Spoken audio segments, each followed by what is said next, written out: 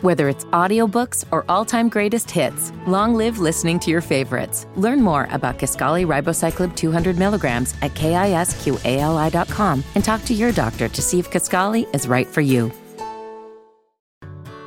Whether it's audiobooks or all-time greatest hits, long live listening to your favorites. Learn more about Kisqali Ribociclib 200 milligrams at KISQALI.com and talk to your doctor to see if Kisqali is right for you.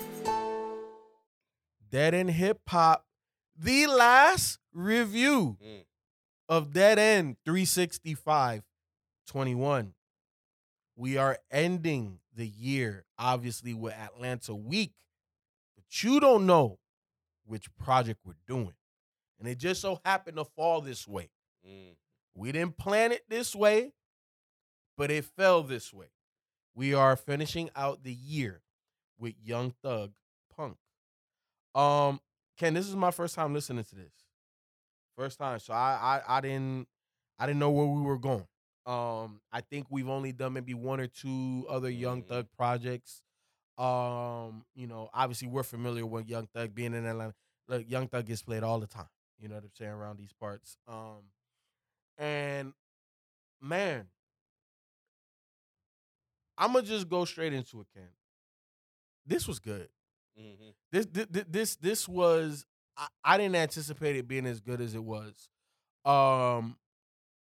This is where I feel Thug showed a lot of versatility. Obviously we known for the auto-tune sing-songy thing, and he kind of slightly did that with Stressed. Less auto-tune, more Thug, and then that song was hard as hell. And you get just a little bit of sing-songy here or there, but not a lot. You get a lot more rapping.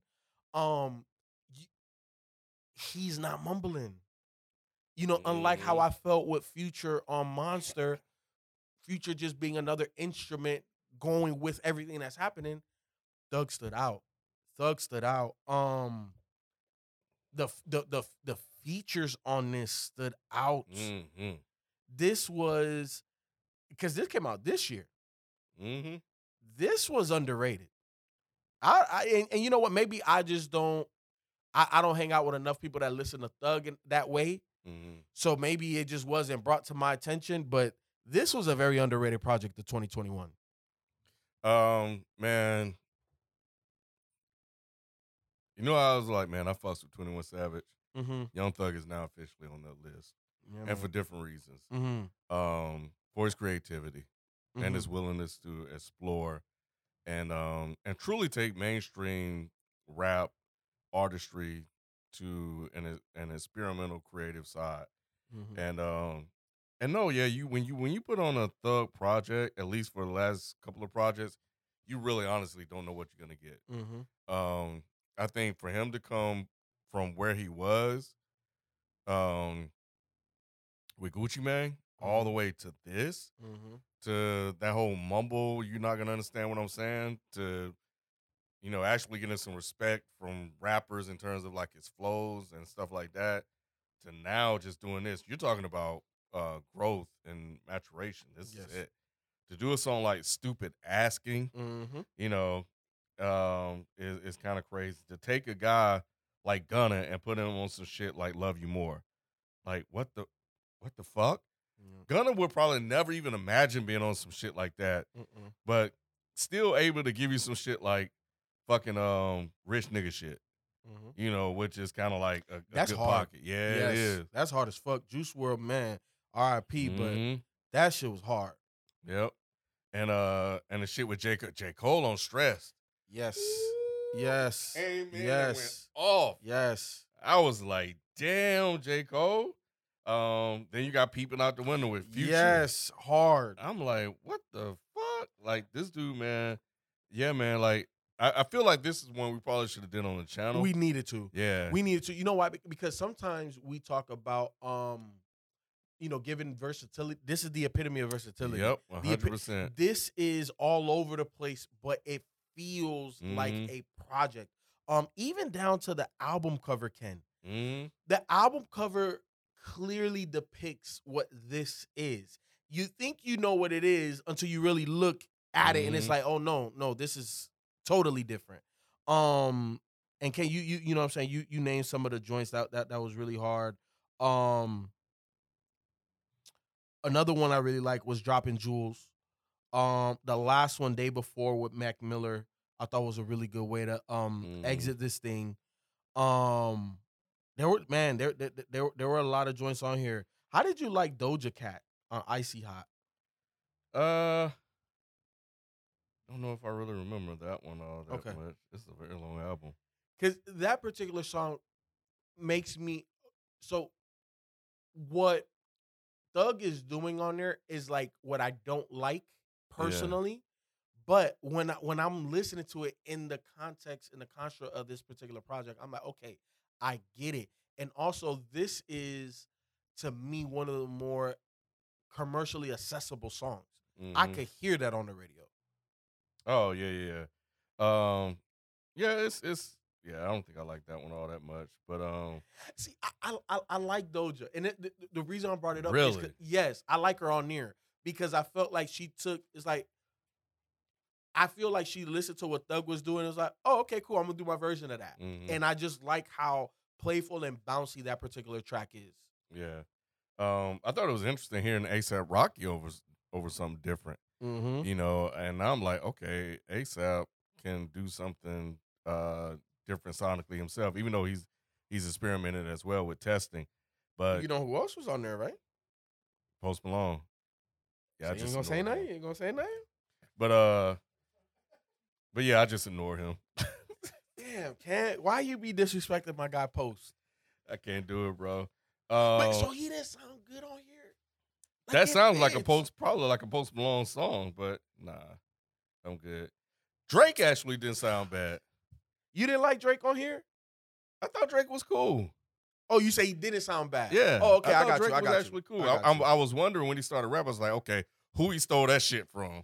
Because he ain't come up with that damn flow at all. He stole that shit from somebody, man. Drake's not that creative. Yeah. But nah, that was one of the harder songs too on here too.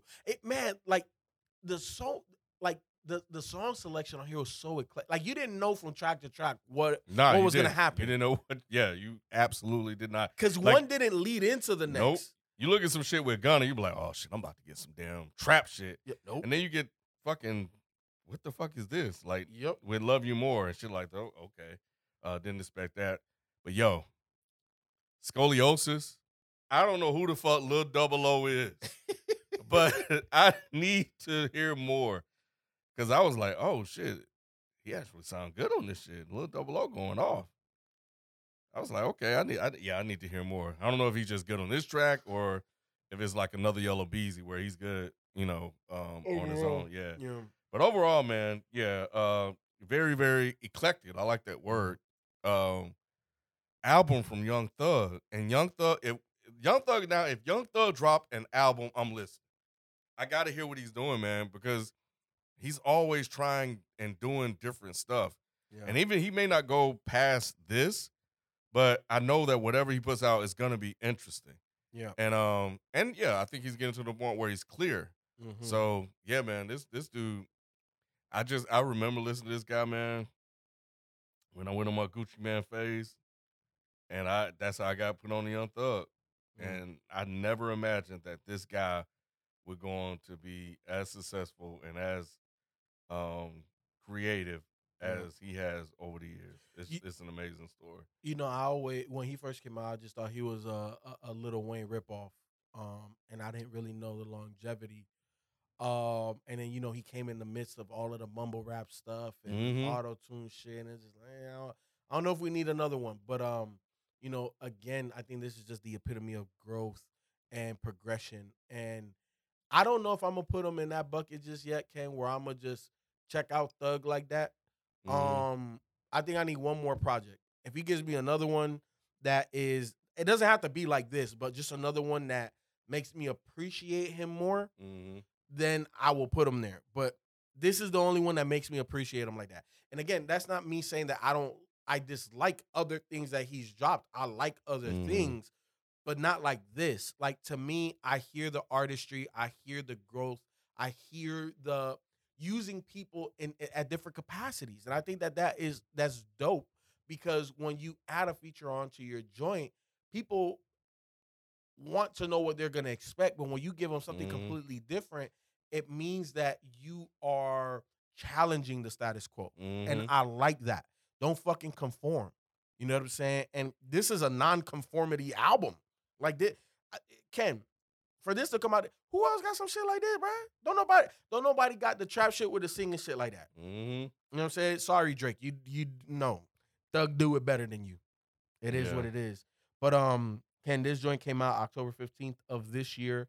1 hour, 3 minutes. You know, and another thing too, even with the time, it felt long, but it didn't feel long. You know, like I ask me how that makes sense. I know it don't make no damn sense, but it didn't. It feels long because you start to realize, oh, well, this track and that track sound alike, but these other 4 tracks don't. But it doesn't feel long because it's not a chore to get through it. You know what I'm saying? But what were some of your favorite joints on here? Stressed, Rich Nigga Shit, Scoliosis,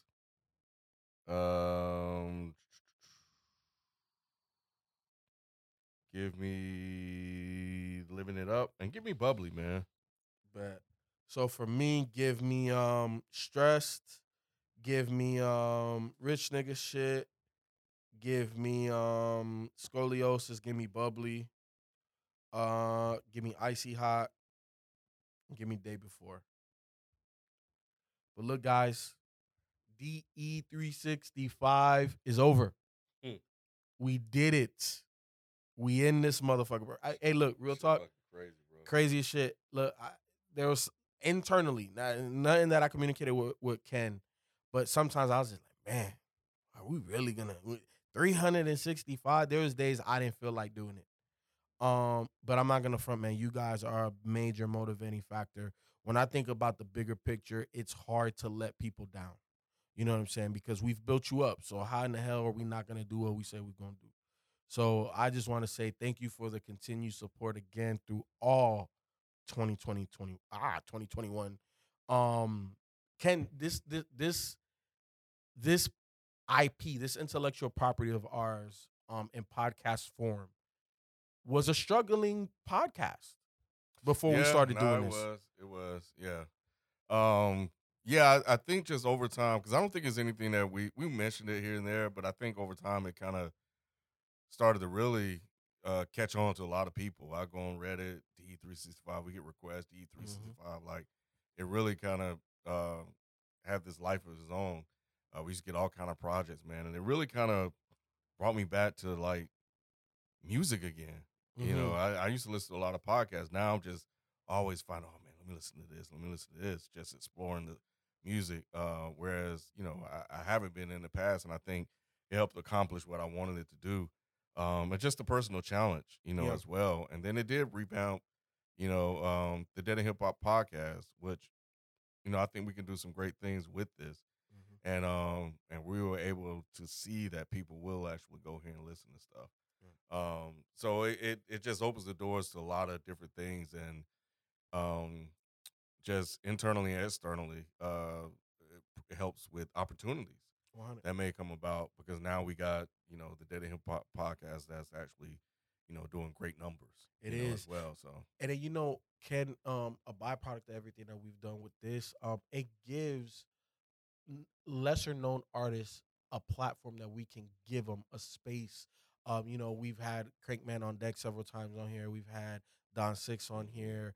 I want to say there's a couple of other ones too. I can't remember, but those are 2 of the more recent ones. And, you know, as the YouTube channel continues to grow and production costs continue to go up, this is the way that we can give back to the community, where, you know, we're giving them that platform, that voice, and we also bring them on. You know what I'm saying? If you're local and, you know, we're tapped into your music and we bring you on to DE365, this is your opportunity. You know what I'm saying? Is it the biggest platform you could ever be on? No. But, you know, no disrespect, but it's probably bigger than some of your own platforms currently. You know, and that's what we're here for. We're here to be used because we use the music. We don't make the music.